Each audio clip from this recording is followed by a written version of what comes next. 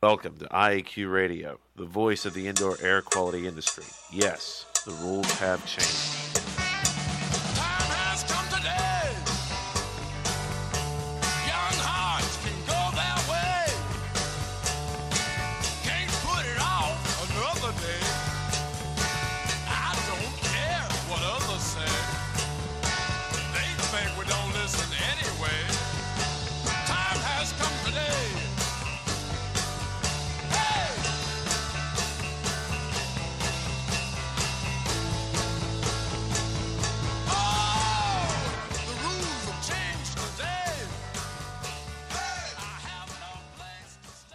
Good day wherever you're listening from, and welcome to Indoor Air Quality Radio, IAQ Radio, for Friday, October 11th, 2013.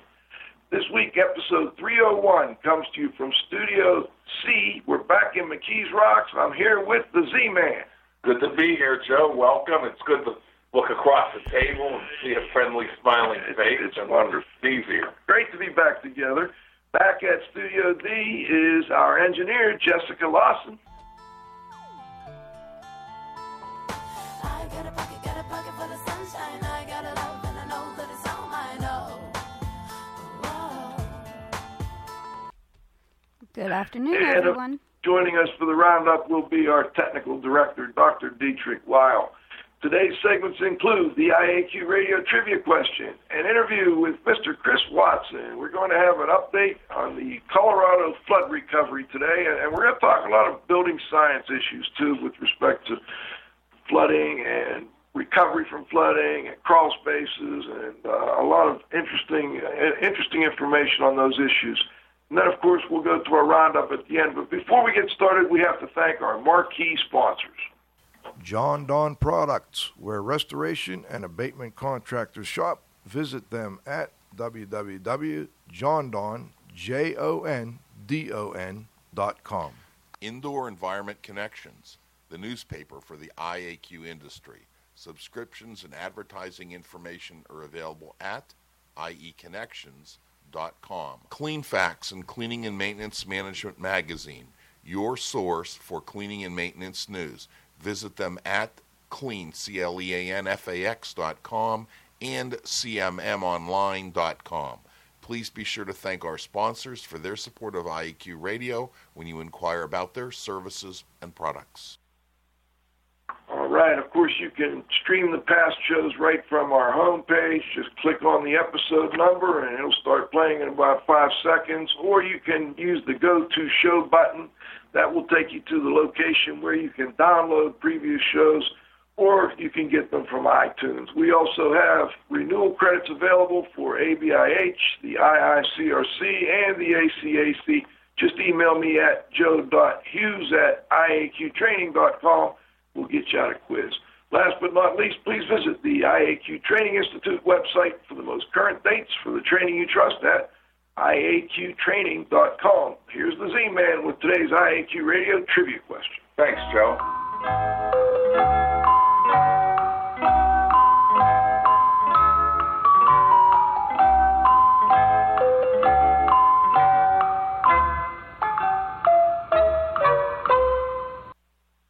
Win a cool prize by outcompeting fellow IAQ Radio listeners and being the first person to correctly answer the IAQ Radio Trivia Question each week.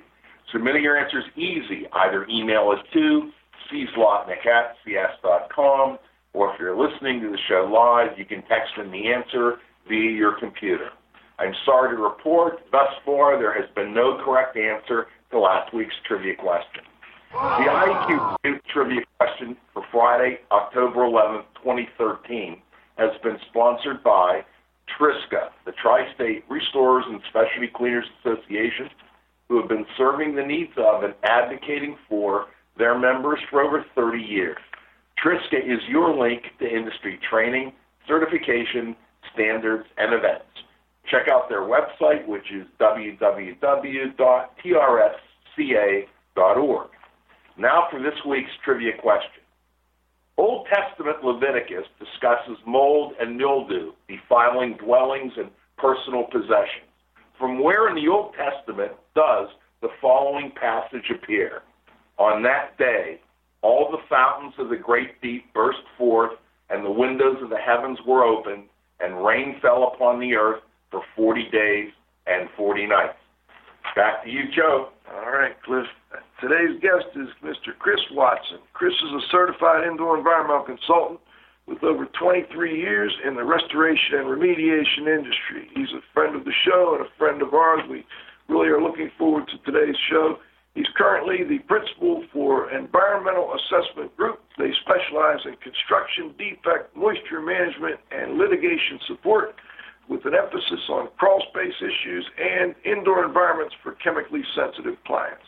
He also serves as a principal for Signature Building Concepts, which focuses on reconstruction of faulty building envelopes. Chris is the inventor of the dry space crawl space system, the filtered air wash system, FAWS, and Huffers, HEPA filtered downdraft air wash tables, and the crawl space assessment report. He's been a speaker at national IAQ conventions regarding special needs for special clients, and also serves on the advisory board for the Colorado chapter of the Indoor Air Quality Association. He's recognized as an expert witness and has provided support for notable projects like the Denver International Airport, the state of Colorado, and numerous high-profile celebrities. We're looking forward. We have some music, I believe, for Chris.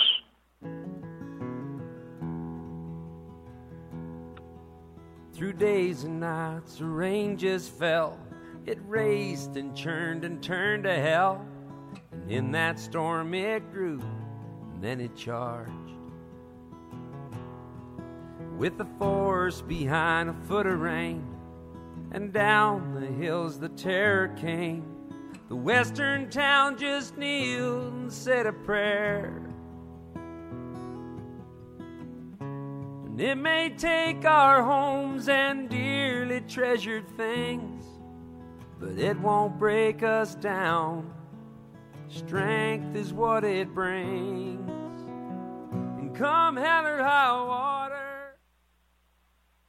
Hello, very nice, Cliff. Nice choice. Hello, Chris. Do we have you on the line? You do, gentlemen. Excellent choice of music, and Colorado can certainly use some prayers. Yeah, we really, when I, got your email last week, I immediately thought, we've got to touch on that. We've got to have a show on this, Chris. I'd like to start out, if you would, by giving us an idea of how big of an area was affected by this flooding that we've been seeing it on the news, although it kind of came and went pretty quick now that I think about it. Well, the immediate impact from the floods themselves coming down out of the mountains was approximately 2,000 square miles. That's a huge area. Huge area. Can you give us an idea of how many towns and cities are in that area? Just, I know Boulder's not, did Boulder get hit itself? Boulder County, Adams County, there were probably 5 different counties directly impacted. The number of cities in there is probably in the dozens. Number of homes damaged, 17,000. Wow. It was a big event and didn't get a whole lot of coverage. Now, before we go into some specifics, I'd like to get an idea of what you have been doing. I know you've got a long history. You've done remediation. You've done disaster restoration. You're a construction guy. You've done consulting, worked with sensitive people. What are you doing right now with respect to the flood recovery? What are your main areas of specialty now? Well, unfortunately, one of my main areas of specialty for the past 11 plus years has been dealing with chemically sensitive clients and exposures. What we're running into now is the tail end of what often happens in these situations, where we get the big franchises and folks coming from out of town to help, of course, with the immediate needs. But in the process of doing that, there's a lot of haphazard work that is done, either incompletely or incorrectly. And we are now seeing the aftermath of that with improperly dried structures and otherwise. And we're getting a lot of occupant complaints now and requests for sampling because of occupant complaints, and finding elevated fungal activity in significant numbers in virtually every single structure we're going into. So the aftermath is not just putting things back together, but how do we clean up now that we're dry, or that we think we're dry, And I'm getting at least a half a dozen to a dozen phone calls a day from new clients requesting sampling because they're concerned they've got a problem. They've got an odor, they've got symptoms of exposure, and that's what we're dealing with right now. And that was my fear from the very beginning, was that if we didn't deal with this properly, we're going to have this problem. And it's, in my opinion, going to become an epidemic issue. And there are numerous doctors who are already commenting on that. They're seeing an increased influx in seasonal allergies that are ahead of schedule from anticipations of previous years. In terms of improperly dried, you talked about franchises coming in, and these people, typically franchise organizations are going to be pretty well trained. They're not people that have a pickup truck. For the most part, there's going to be a certain amount of training, and a lot of this training might be based upon, I would say the majority of the training is going to be based upon IICRC S500. And one of the challenges, I think, with the document is that insurance companies oftentimes limit the amount of equipment that can be put in or the amount of time that this equipment can be put in. And I'm just wondering whether industry standards, which are meant to be beneficial, might actually not prove beneficial in some of these situations. So I was just wondering if you could comment on that. Well, it's a very, very good point, because you are correct. The insurance companies, I've been doing this a long time, and I spent 10 years in SoCal dealing with floods and fires and everything else and earthquakes, and the insurance companies are really good at minimizing their losses. And in doing so, they require atmospheric readings, and they've got people on staff to specifically evaluate what you're doing and how you're doing it. Now, and the caveat to that, 90% of these people didn't have insurance coverage. Right. So they're paying out of pocket.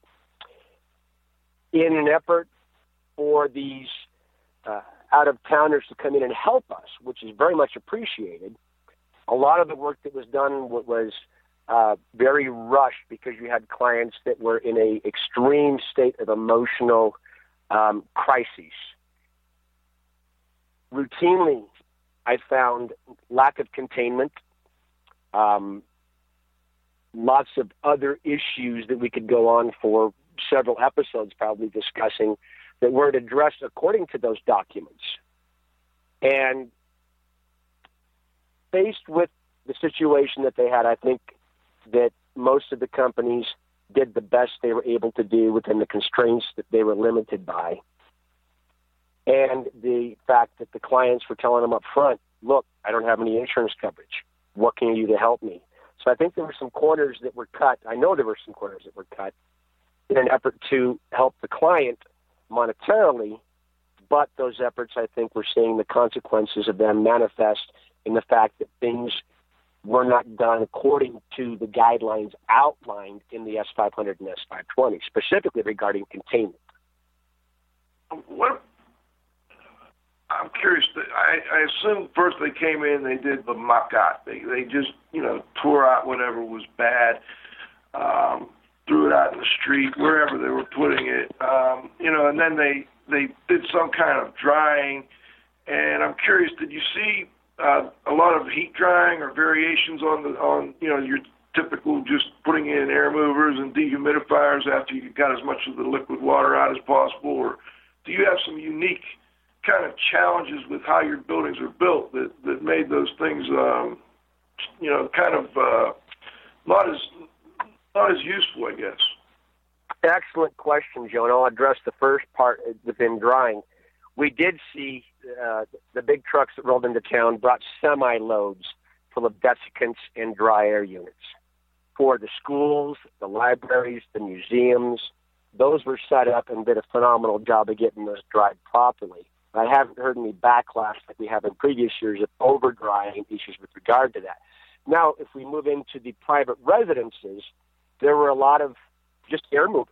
And air movers, as you know, do not function a drying purpose unless we've got air exchange to stir up and exchange dry air for moisture-laden air.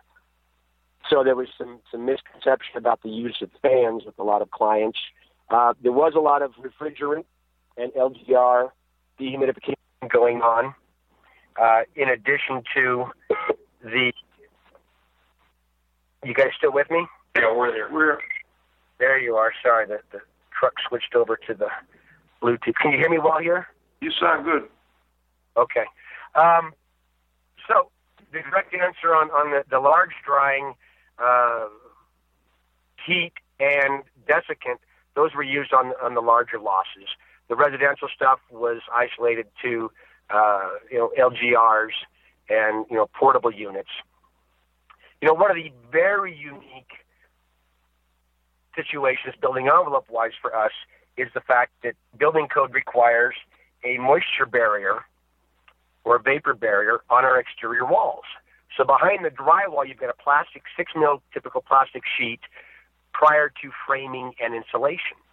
Now, when these guys come in with a probe meter and they probe the drywall, which appears to be dry, they're not measuring through that drywall into the insulation behind, which is where the water came from typically, is from the outside in. So they're not measuring the moisture trapped behind that vapor barrier. Drywall shows dry. Thermal imaging camera may even show dry because a thermal imaging camera's limitations are surface temperature anomalies. But if you're not using an impedance meter like some of the finer stuff, pieces of equipment that will read through materials, they're not picking up what's wet behind. Now clients are faced with, and I have not, by the way, found to date, over 3 weeks after the loss, a single structure that has been thoroughly dried. I'm curious, why does your code require that vapor barrier? And it's behind the drywall, right on top of the studs, the framing? Correct. So during building process, you'll frame it, then we'll insulate it, then the vapor barrier goes up, then the drywall. Why are they requiring that in your area? Well, I think it was initially required as a energy reduction benefit with regard to air infiltration and things like that. It gets a little bit chilly here during the winter. Well, yeah, I thought maybe you could tell folks a little bit about the average temperatures or just a ballpark. Are you considered a cold climate that far north in Colorado, I guess? We are more of a cold climate than a mixed climate, and when winter sets in, although Colorado gets about 360 days of sunshine a year, we'll have mornings that'll be in the 70s with an afternoon blizzard. Okay. Have you seen problems caused by this vapor barrier prior to this? I did. In fact, the presentation that Carl Grimes and I did at the Unification Conference in Vegas a few years ago, we specifically addressed this issue. This was right after we had the 5-foot record snowfall that year, and a contractor doing some construction work on a client's house simply laid a blue tarp from Home Depot across this roof. Snow accumulated, melted, came down the wall. A local contractor with years of experience came in to dry it down, did a good job of drying the drywall, but didn't address the fact that this was a brick-clad structure which had an exterior thermal ply on the framing, cellulose blown insulation in between, vapor barrier inside, and as the water ran down the wall, saturated that cellulose-based insulation. They dried the drywall, worked just fine with the protimeter. You could tell that the drywall was dry, but the moisture behind the wall was trapped for months. The client became more and more ill with more and more complaints. Turned out we had a lot of off-gassing. There were some bacterial issues and other exposure issues that left her quite ill. And use of the proper equipment told me immediately there was trapped moisture 3 months after this loss in that wall cavity. So it does have its limitations, which can be very complicating and have drastic consequences if they're not reading properly through to the substrate behind that vapor barrier. And we're seeing a lot of that right now. Chris, knowing what you know about the unique characteristics of the construction, what could have been done differently to provide a beneficial effect in the limited amount of time that the drying equipment was there? I mean, is there something that you know, I mean, that could have been utilized to resolve this? I mean, is there a resolution, I guess? Well, can I make a plug for a piece of equipment? Yeah, sure.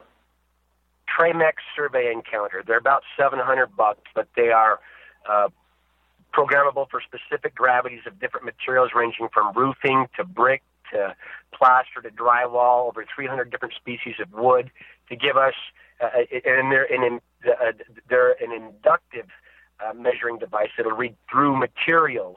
They are expensive, and it's not typically feasible to put those on each flood truck and give each crew.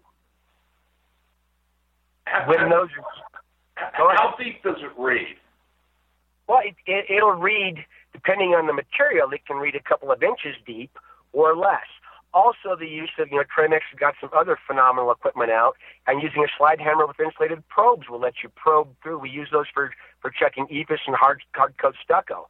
We can probe through different materials, and that insulated probe will read at the tip, so we can measure how deep we're reading.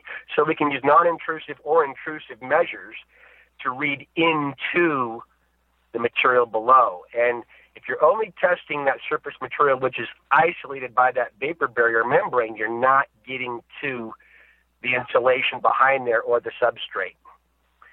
And that, go ahead. Oh, no, go ahead. That's what's really the majority of what we're finding now is trapped moisture. Colorado is also known for a lot of EIFS, and that exterior insulation finish system, obviously by definition, has exterior insulation. Well, if we get water behind that and it goes into the sheathing, then we've got insulation on the interior, then we've got a vapor barrier, and then drywall. Lack of proper use of equipment does not identify the moisture trapped in that sheathing and the moisture trapped in that insulation sandwiched between those two the exterior thermoply and that interior membrane. There's another company, and I'm not sure whether or not you are or not familiar with their equipment. It's a German company, and it's called GANN, G-A-N-N. Are you familiar with their moisture reading equipment? I am not. Check it out. Again, this was last time I used it was years ago, but this technology was really the best I'd ever seen. Unfortunately, I had a kit that was given to me as a gift. This thing probably cost several $1,000s, and unfortunately, it was all in German, and I just didn't have the time to translate it. But check it out, GANN, and I hope. Just let me know what you think, because they've got some just slick technology. Chris, I'm kind of wondering, and I think maybe I understand why this is happening, but maybe others don't. If we had flooding and there was water behind the wall, why wasn't there water on the front side of the wall to the point where the drywall would have been swollen and wet and would have had to been removed up at least, a foot, maybe 2 feet, and then they would have seen that there was a vapor barrier, et cetera, behind there? Why wasn't the water getting to that point, or was it and people just didn't bother? They tried to dry it without tearing out any drywall? Excellent question. There's 3 parts to that. The first part is a lot of the folks that came in to help us out are from out of state and not familiar with our building practices. So to their credit, they're not aware of the way structures are put together. Secondly, most of the flooding occurred in basements. We have a lot of basements in Colorado. Okay. So we had water running over stem walls. So you got plate construction on top of that stem wall. Water was coming in over the top of the foundation.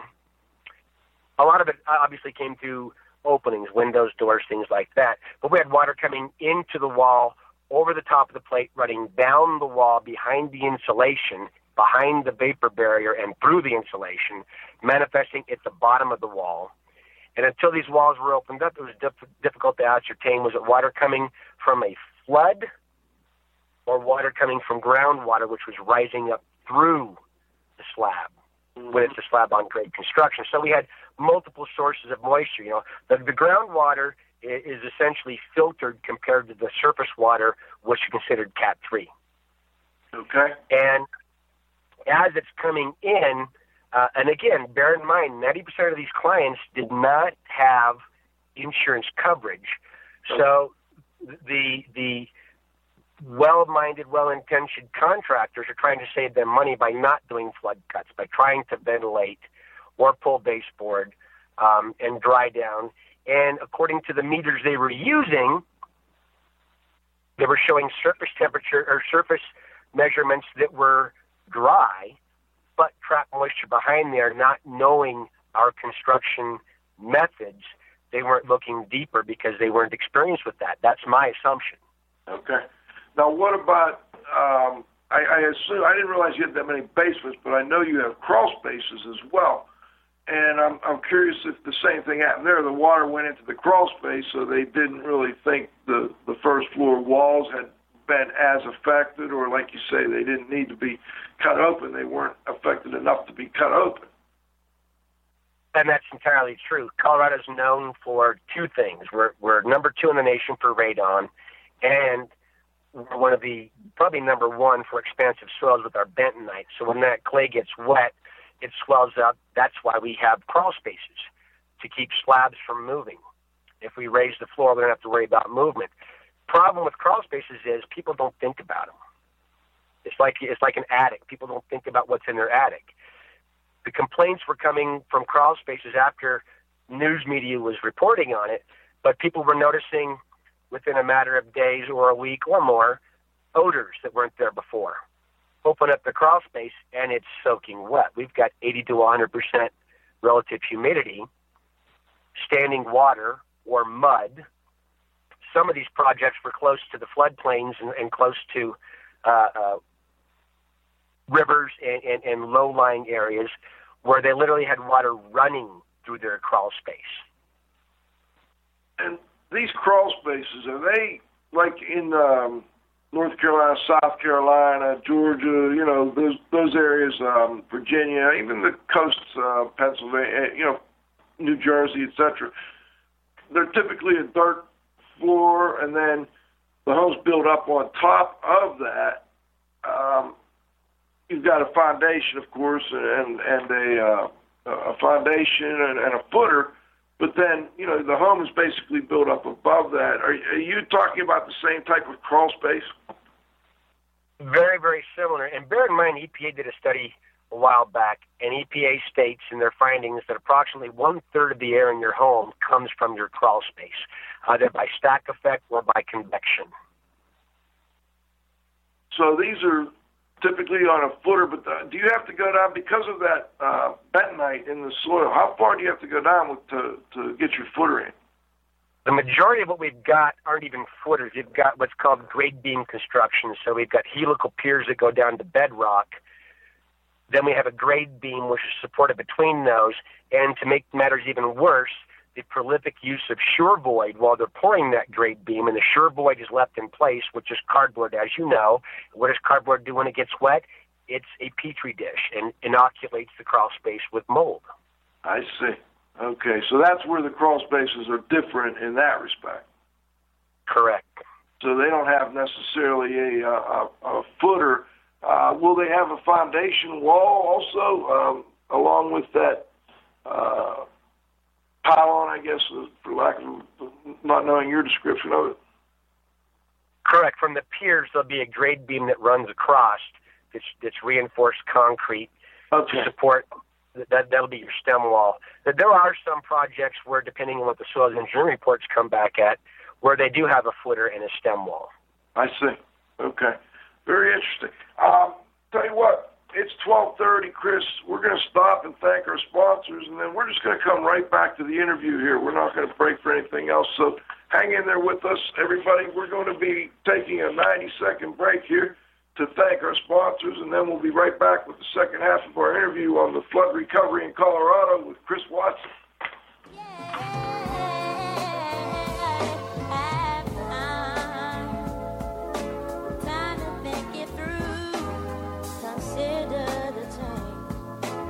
From a different view, have time.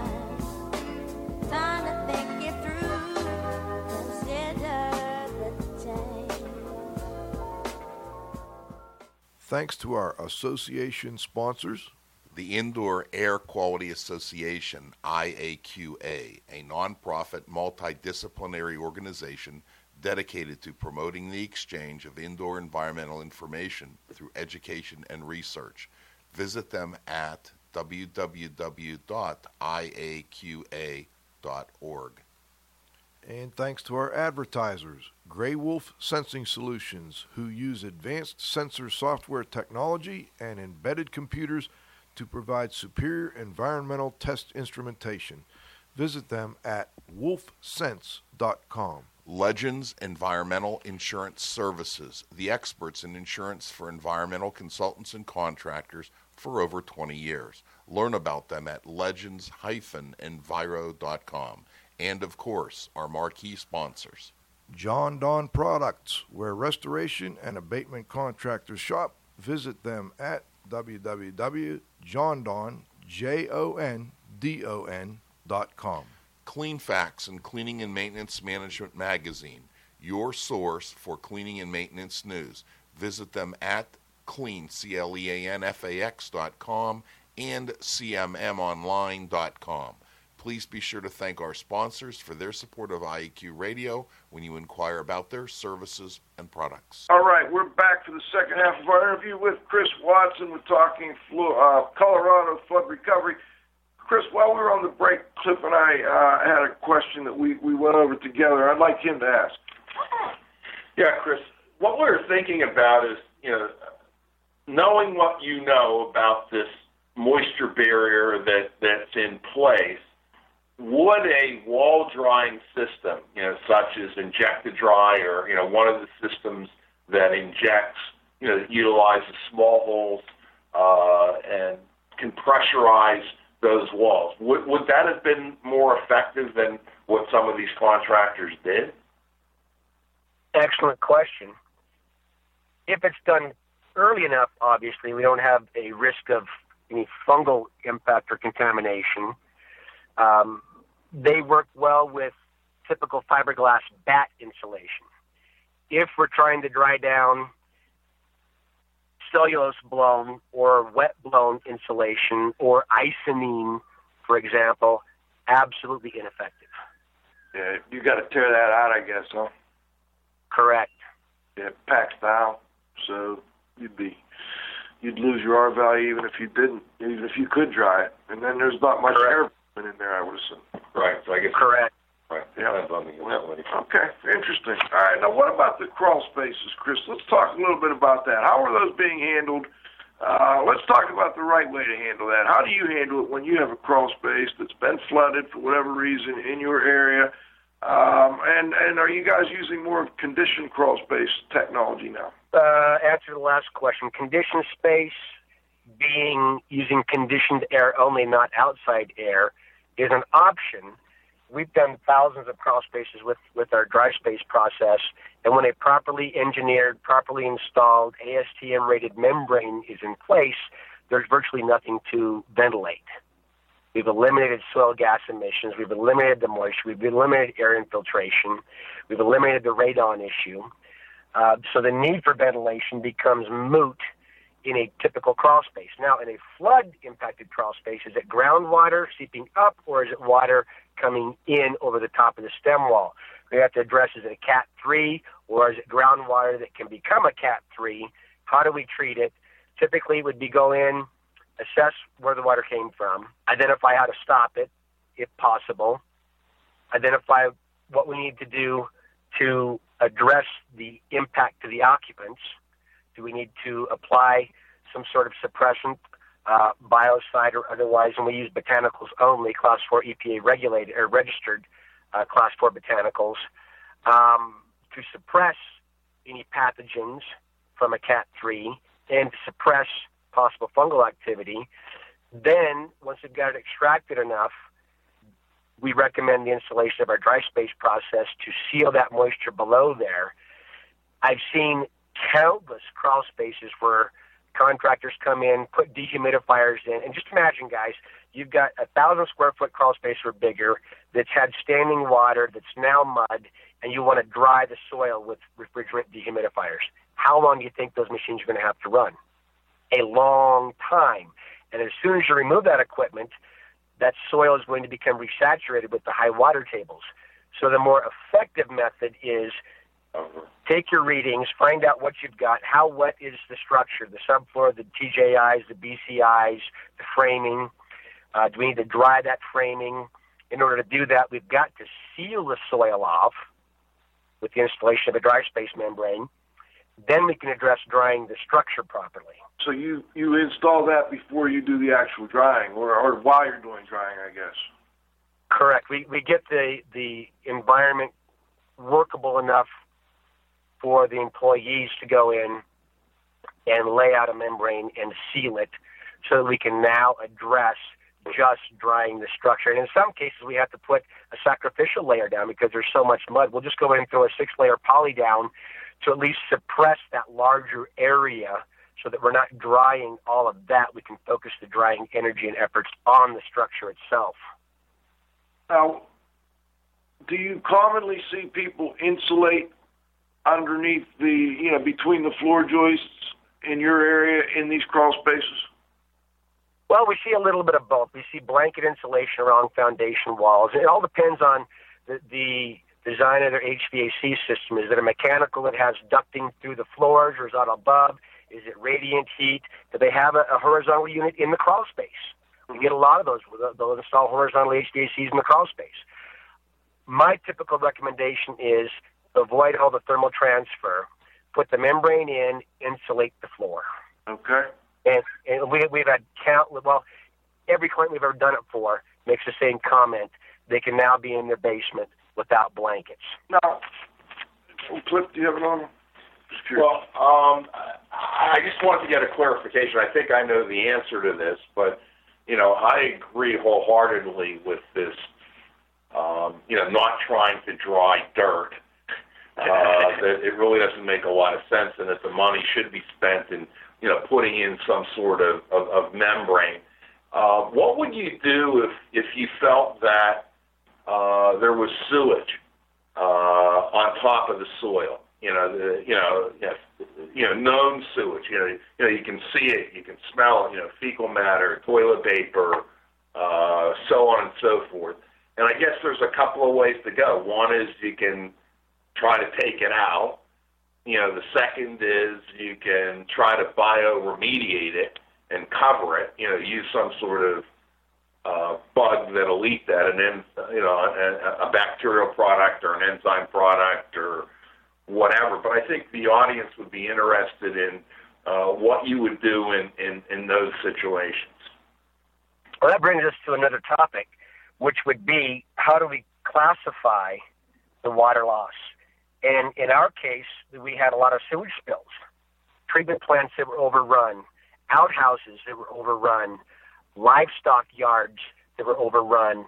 The neighbor's dog that uses his dog run out back every day was overrun by water and washed into structures. So that surface water is now a Cat 3, period. You may not see, smell, or visibly identify what you would consider a sewage loss per a backup or a broken line, but it's now considered a sewage loss because we've had runoff and wash-off from all the other sources upstream from that surface water.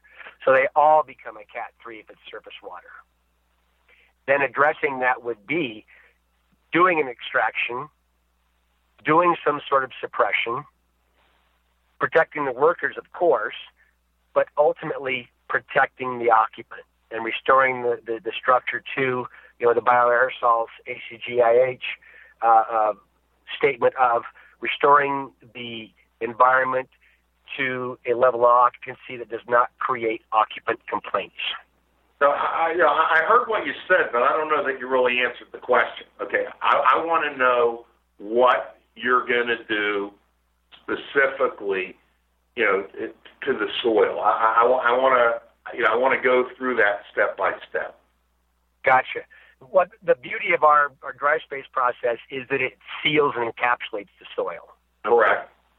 Okay. So you're going to leave that material in place. You may put some kind of suppressant essentially on there. Right. And I think the challenge is if you use a biocide or an antimicrobial, what happens is it's more effective on some of the organisms than it is on the other one, and you're going to throw things out of balance. And it may be inactivated even to some to a great degree. So I guess the situation is, and I think I'm in agreement with you. I'm not trying to poke holes, because I don't know that it makes sense to try to dry dirt. I think you're better off to spend a lot of money on removing the dirt. I mean, it doesn't seem like it makes a lot of sense. But yeah, I don't know, Chris.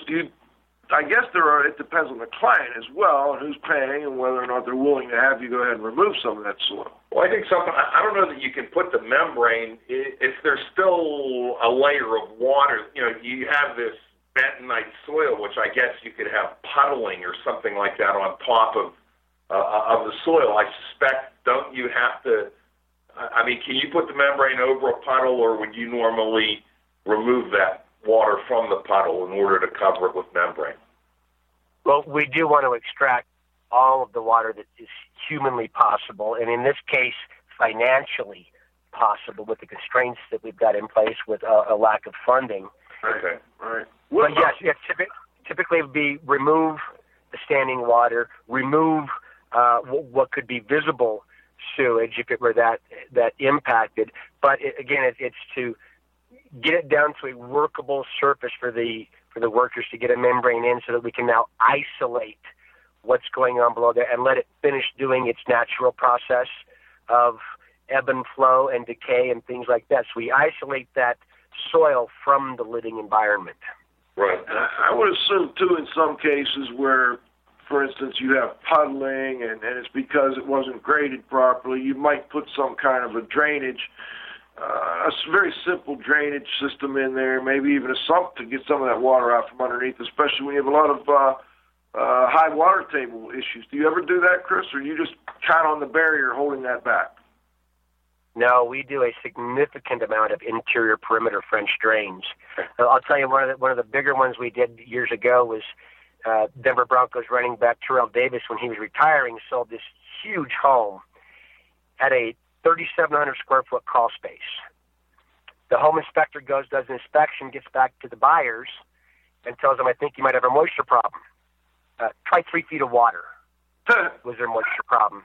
They actually, during construction, on the top of the hill, during construction, they nicked a lens. So it's basically an artesian well pumping water up. We installed 7 different sump pits, all gravity feeding to a main collection pit, with a line all the way around the crawl space and branch lines throughout to collect the water. And to this very day, 10 years later, we're still pumping out an average of 250 to 300 gallons of water a day, and going through new pumps for the new owners about every 3 years. Plus, we have our membrane on top of that. I've got a text question from a listener here. I want to thank Suzanne for listening as well. And she's asking if anything is being done to help educate consumers now about this trapped moisture issue. And are you seeing any public service announcements, saying, hey, make sure that you address the potential for trapped moisture in your wall cavities? Public service announcements, no. I will tell you that one of my MCS clients from years ago is the one that's spearheading spreading information and knowledge, and I am continually on a daily basis answering her questions, which she's posting on her Yahoo group, which is a mother's group in Boulder, and we're educating them on what to look for, how to look for it, and how to be more cognizant of the possibilities of other issues. So yes, we are doing our part. I put in thousands of dollars worth of free consulting with people, especially on the telephone, to walk them through. But public announcements, no, we're not getting any kind of coverage for anything like that. Well, after Sandy, for instance, FEMA came out with a new document and it kind of actually built on what we call the Pittsburgh Protocol. And I'm just curious if you're familiar with that protocol to start with, and then also if you guys are using any of that FEMA documents, any of the FEMA documents that came out after Sandy. Answer to the first question, Pittsburgh Protocol, not familiar with. Answer to the second question, yes, FEMA has been here. Here's what FEMA has been telling people, and I have a copy of the letter. FEMA has been telling them to apply diluted bleach and then to encapsulate, and they named the manufacturer of an antimicrobial coating they can pick up at Home Depot to rid them of their mold problem. They don't address source removal. They don't address a whole lot of things other than bleach everything and then seal it, which may be in some cases better than nothing. In some cases, it may create more problems than what it solves. And I think that and it's no disservice to FEMA. I just think that the documents that they're distributing are grossly outdated and do not really conform to any recent standards. I know the CDC retracted their comment probably 5 years ago to use bleach, and then they said that's not their recommended method now, but FEMA is still handing that out, saying it is. You know, what's interesting, Chris, is that it seems to, you know, from experience, because I helped write one set of FEMA documents, related to Katrina, but it seems that the government looks for consultants, spends this money, publishes this document every time there's another disaster, and the same organization, the same group, FEMA, they've got multiple documents. They've got, and they've come way beyond that bleach document. Yeah. But, I just, it's typical, with the government that they have inabilities in, doing things correctly. Well, those documents are available on the FEMA website, but I'm just flabbergasted that they aren't passing out the most recent documents. Like the stuff from Sandy. Like the stuff from Sandy, exactly. Would have been much more, and, I think some of the things that were different were really the cleanup method. A lot of times, I think some of the things that were different were using pressure washing in order to remove, gross contamination, even to remove mold, because in most situations it was a pretty cost-effective, efficient method for doing it. There were certain situations where foam cleaning was, the ability of having a product that would foam and hang on surfaces. Was very effective for some contractors. Very, very effective, particularly on, wooden framing in crawl spaces and in basements. Floor joists. Yeah, floor joists and things like that. Way less expensive than other methods of, removing either fungal contamination or other types of contamination. And also, a lot of times this pressure washing, would remove oils, diesel fuel, things like that potentially get into the water. But I guess one of the challenges that you have is a lot of these houses probably don't have crawl spaces that have, sufficient height. What do you do when you don't have sufficient height in that crawl space to go in and, put the membrane down? Is that a problem for you? It has been a problem. We've had to excavate crawl spaces. We have some that just don't have enough clearance, period. One of our favorite methods for remediation has been, for the past 12 years, ice blasting. And as you men know and our listeners know, mold spores are hydrophobic. They don't like water. And when they're dry, they're airborne, and you stir them up. So in the case here of being able to clean things pressure washing-wise, and we've had people that had 8 feet of mud in their basements. We've had people that had water come in the front door and carry their furniture out the back door. So being able to clean things when they're wet, because our molds are sticky when they're wet, I think that's a general consensus we can agree on, is easier to clean then. So pressure washing has been very, very common and very popular. And I agree with some of the foam cleaning techniques that we're able to suspend things, lift them up, and get them off. The problem is when things are dry, how do you remediate now?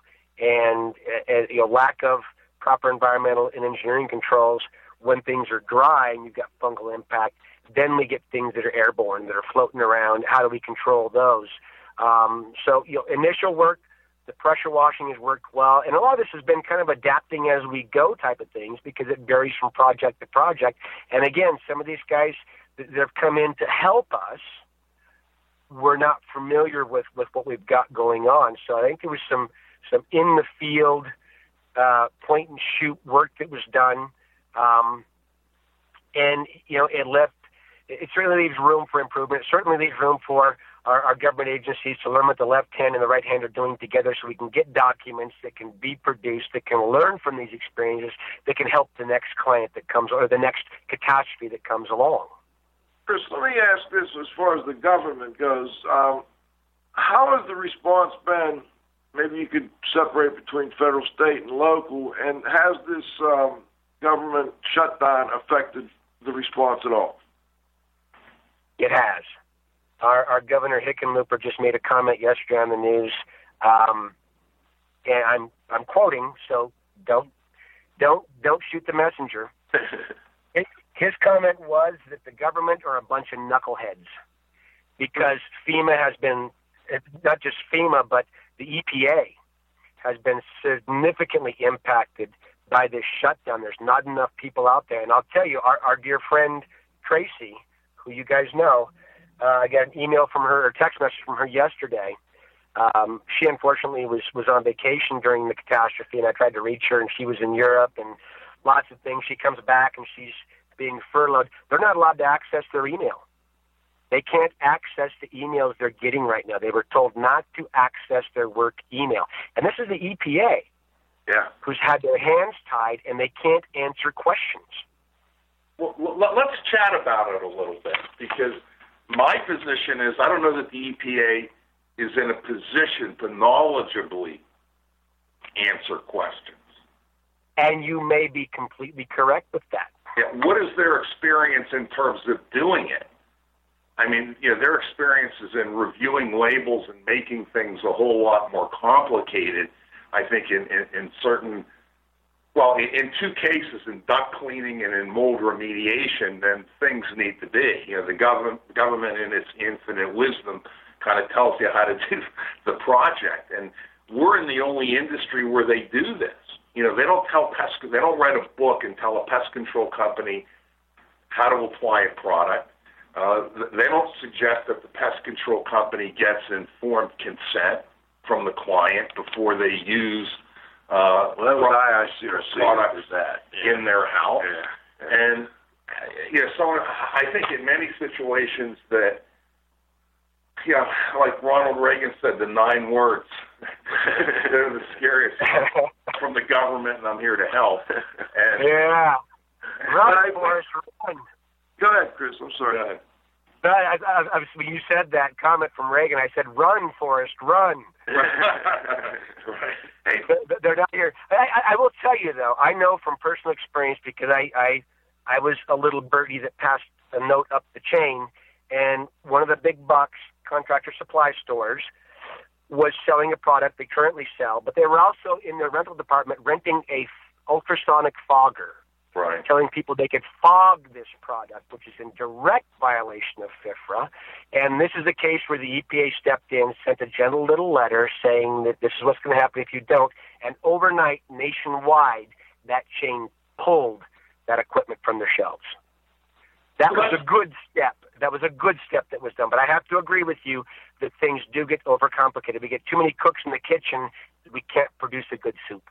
Right. And we've got we're running short on time, and I really need to ask you a question before we go to our roundup, Chris.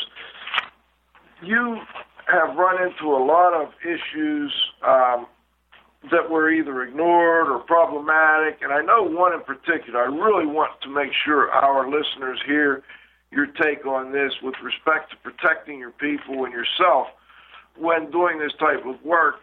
You had a personal incident that occurred when doing a remediation, not on this particular after this flood, but in general. Could you tell listeners a little bit about what happened to you, and maybe because a lot of our listeners are restoration people, and maybe help them recognize why people like myself try so hard to get them to use the appropriate engineering controls and PPE when they're doing this work. Well, I'll tell you, I shared a bit of this story at the convention and was just overwhelmed with individuals questioning me afterwards. What happened several years ago, and 20 years into the industry, we're on a rural project.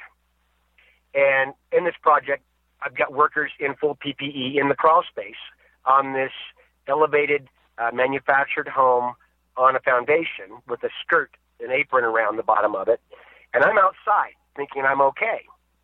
We're pulling the skirt off, which is siding, which is insulated on the backside. As we're pulling it up, I'm thinking nothing of it. I'm outside. I should be fine. I'm not exposing myself. Well, in retrospect, we narrowed it down to the exact incident of exposure. As I'm pulling off this exterior apron siding, a gust of wind blows up, and I get dosed in the face with some dust from the insulation. As I pulled that off, I saw tunneling and rodent feces in that. Didn't think much of it. Within a week, I had flu-like symptoms that lasted for 4 months, and I was virtually bedridden for 4 months. Doctors didn't know what to do. After multiple tests, we start backtracking. When did I get sick? Where did it start? And we ended up doing a very specific test for the hantavirus, which is contracted from the urine and feces of deer mice. Turns out that's when I was exposed and dosed. It took the doctors 4 months to find it because it masks itself hideously like a flu. And unless they test for that specific antigen, they don't find it. Well, once we found it, I was in pretty sad shape physically. Spent the next 18 months on steroids and antibiotics to reduce inflammation in my lungs and prevent infection. 50% of the people that contract the disease die from it. My road to recovery 18 months later, the virus appeared to have run its course, but I was still stricken with extreme body pains and aches. Went to a rheumatologist, and after several tests, they diagnosed me with fibromyalgia as a byproduct of the stress my body went through with the hantavirus. The fibromyalgia is a disorder that it basically affects 90% of the people affected are women, 10% are men. And I'm one of the very unlucky few men who have acquired the disorder. There's no fix for it. There are lots of different treatments, but it's a very debilitating, excruciatingly painful disorder to deal with. And the importance of, the lesson to the story is PPE all the time. Never assume, always be aware, and unassuming is my motto. And for me to assume that standing outside of this project I was going to be fine was almost a fatal mistake. It almost killed me. And did any of your guys contract the hantavirus? No, none of the guys got it. They were out wearing PPE. Okay. And we practiced ditch and dawn of our equipment properly, and no one else was impacted like I was. Wow. I appreciate you telling that story for our listeners. Hey, Chris, can you hang in there an extra 10 minutes? We want to go to the roundup. I can do that. Great, thanks. Let's go to the roundup, Jess. Move 'em on, hit 'em up, move 'em on, hit 'em up, rawhide. Cut 'em out, ride 'em in, let 'em out, cut 'em out, ride 'em in, rawhide.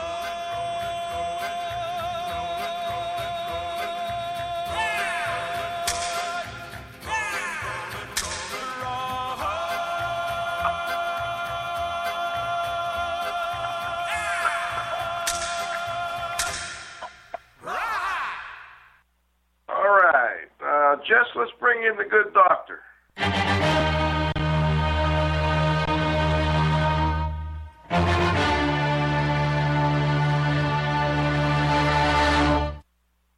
Hello, Dieter. Do we have you? Wow, that sounds better than the last time. Maybe we fixed up my cue. There you go, Dieter. So what do you think, Dieter? I know you've got to have a couple good comments on this one. Well, I have a bunch of comments, and Chris very wisely mentioned them, but I think a lot of things for him are so natural that he thinks that everybody ought to know that. And I made a couple of notices over here. First of all, everybody thinks there's never, ever going to be a flood in my house unless you are 10 feet below the sea level and there's a little wave coming in. I live in Carnegie, which is the suburb, some 4 miles away from Pittsburgh, and we had a flood over here. I think it's now 6 or 7 years ago. I lost a ton of money in it because a building that I owned got flooded with bunch of dirt. And we looked over it. Nobody was alive in Carnegie who knew that there was such a thing before Well, it was 100 years ago. So the first person should have been 105 years old or something like that. Literally, the whole downtown business area was wiped out. So it might be a good idea to think about it ahead. Now, where I live in Carnegie, if I get a wet basement, Pittsburgh is gone. I'm like 400 feet above it. Anyway, the next one is, he talked about drying, and he said, guys, and I underlined here, think you are dry. Don't do that. Listen to your moisture meter. Don't think, it looks pretty good to me. When this flood was here in Carnegie, I was running around. I think I was the only one who had a moisture meter. And I said, guys, leave that open. But there was a little old lady who said, I'm sick and tired of this kitchen. That was a week later after they cleaned up. And they ripped out the drywall and the insulation, which I recommended. And I said, I want this all covered up. And I said, don't do it now. Well, they didn't listen, and then they had to do it again. Chris also mentioned, if you put a nice fan into a room and you think you are drying it, it's not going to work. Again, it's one of those things. People think it's going to work. I know it, Joe knows it, Chris knows it. You've got to get the moisture-laden air out of there. My hint is, think of your clothes dryer. Is there a fan in there? Yes. Where does the fan go? Into your house or out of the house? By and large, out of the house. Unless you are in January in Alaska and then you like to vent it inside. Every little bit of moisture you can get inside is okay. The other thing is with the crawl spaces, and that is really a question. It goes together with another question and comment that Cliff made. The EPA can't give us a one-size-fits-all.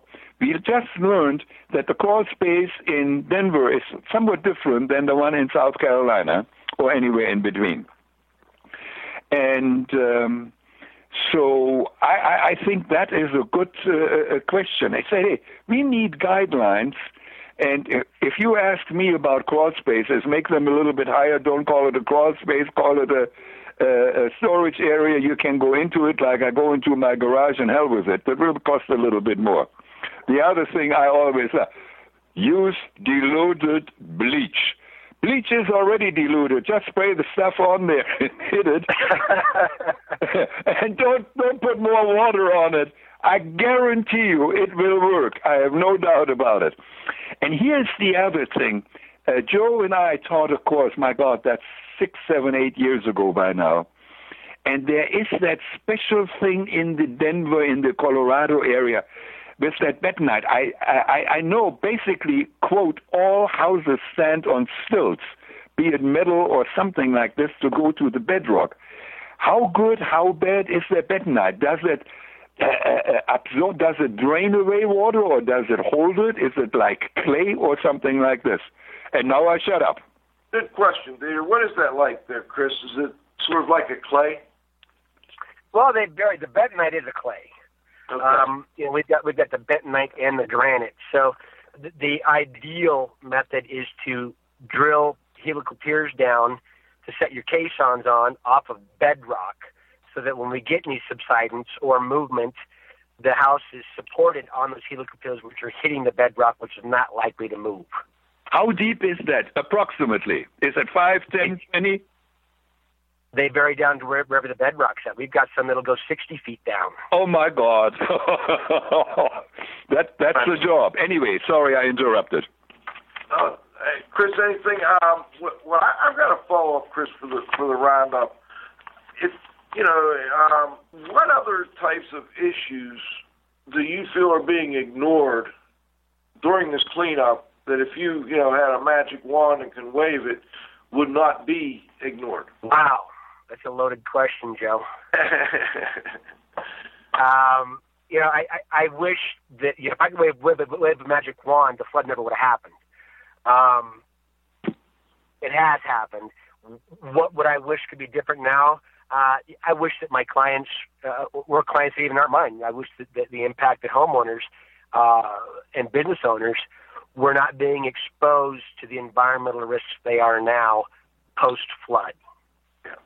And what about with respect to the people that did the remediation? What do you wish they had known to do better? And not with respect to the drying, but other things. Did you have a lot of problems with oils in the water, with asbestos-containing materials, with lead-based paint, with any of the other myriad of environmental issues that can be exacerbated by flooding? Well, the state was really good about suspending Reg 8, which is our regulation for ACM. The state said that during this moratorium on that any flood-impacted materials could be disposed of, removed and disposed of, and were not subject to Reg 8.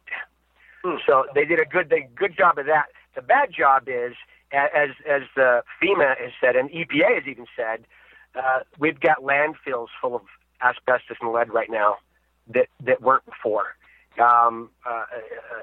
Transfer stations for the trash companies, because Boulder, in addition to several other counties and cities, were allowing people to dump their debris at curbside and it would be picked up. One of the waste management companies actually was providing dumpsters in parking lots for people to use, and they were becoming quickly overloaded and being scattered in the parking lots. They soon just said, hey, we'll do curbside pickup, but none of that stuff is bagged and tagged, regulated, tracked. And the bigger issue is what is where and who's being exposed to it right now. Do you have concerns with respect to contractors using the same equipment over and over without maybe properly decontaminating it, or with maybe bringing problems from one building into another or from one residence into another? I do, and based on the work that I do with chemically sensitive clients, we have to be keenly aware that our equipment is decontaminated when we go from one project to the next. Cat dander can be a problem for people. How do you know that equipment wasn't used in a house that was growing weed, or that was a meth lab, or had ACM stirred up that got pulled into the equipment? You go to the next house and you blow it. So I think there are a lot of questions about that, and I answered a lot of questions. I had a lot of phone calls, a lot of emails, a lot of texts asking me those questions. And I got to do a real quick caveat to that we had instances where there were roofing contractors on a Monday, and by Wednesday they were flood contractors. Yeah.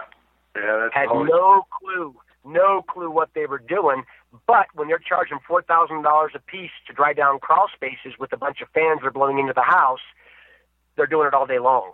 Yeah. Now, with respect to that and the contractors coming in, I'm just curious, you deal with a lot of chemically sensitive people, and you had mentioned using the botanicals on some of your projects. In your experience, does your clientele respond better to the use of those than to some of the other products out there? Because, I mean, aren't they a chemical too? Well, they are. They're Class 4 EPA designation, so they don't require any PPE. I tell all my clients the same thing. I said, mold spores are like a glass ball. There's some slime on the outside of the glass ball to protect that glass ball, which can be bad, but a lot of the gobbledygook, the bad stuff, the proteins, the glucan, cellulose structure, those things, protease, they're contained inside that glass ball. Well, when we treat them with a biocide, we shatter the glass ball. So no longer can I sample for it, short of PCR, which is extremely expensive. And I can't do a typical microscopy to identify what was there. I get fragments, but I've now spilled all the guts from that glass ball everywhere. So we still have to clean it up. Simply treating, and that's part of the standards and guidelines, are source removal. Okay, so the problem is more that they didn't do the source removal. Correct. Thought that they used the chemicals. Okay. What about with respect to using the botanicals? Do they shatter that glass ball like you were talking about, or is that not a problem in there? I believe it's the same end product, that we still have to clean up what's there. And my recommendation to clients is we'll use it for a cleaning, but we still rinse when we're done. It allows us to get in nooks and crannies and interstitial voids that we couldn't get to, as opposed to tearing the framing apart. So, the stuff that gets trapped in there that's broken up, where our plates and framing meet, we talk about how to address that. But we use it more as a suppressant and as an attack for pathogens and a Cat 3 loss. Gotcha. Chris, before we go, anything that we missed that you'd like to add Anything that you'd like to get out to the listeners with respect to, the difficult situation you and your neighbors are facing out there in Colorado? Well, according to the song you guys played, which is very appropriate, we are tough, and we do bounce back. But, I would just encourage everyone to just be kind to your neighbor, no matter where you're at, because you never know how their day's going or where they've been. And, a lot of the folks I'm dealing with now are just in such an emotional state of flux that it's just even that much more important to be kind, be sensitive, and just be aware. Well, thank you for that, Chris. Thanks for joining us. It's been a really good show, very interesting topic, and I'm really glad you brought it to my attention and that we followed up with you and had you on the show. It's been a lot of fun. I look forward to talking to you again soon. All right, guys. Take care. Have a great day. All right. This is Radio Joe Hughes saying thanks to this week's guest, Chris Watson. Man, very interesting show there, Z-Man. Yeah, it was good. I think that a lot of people were just unaware of the differences and the unique characteristics of flood cleanup in Colorado. Yeah, I mean, a lot of attention was brought on the differences in New York, but then this one kind of came and went without the type of attention that I think it deserved. And we'll maybe follow up again. I know we've got other friends out that way, Carl Grimes and others, and maybe we'll bring them on and see how it goes in a month or so. But anyway, this is Radio Joe saying thanks to my co-host, the Z-Man. Yeah, good to back together in the same room. I love it. Of course, to our guest, Chris Watson. Of course, to our technical director, Dr. Dietrich Weil. To Jessica Lawson for holding down the fort back there for me. Great job on the engineering again today. Most importantly, to our growing group of loyal listeners, thank you all. Please come back and join us next Friday for the next episode of IAQ Radio.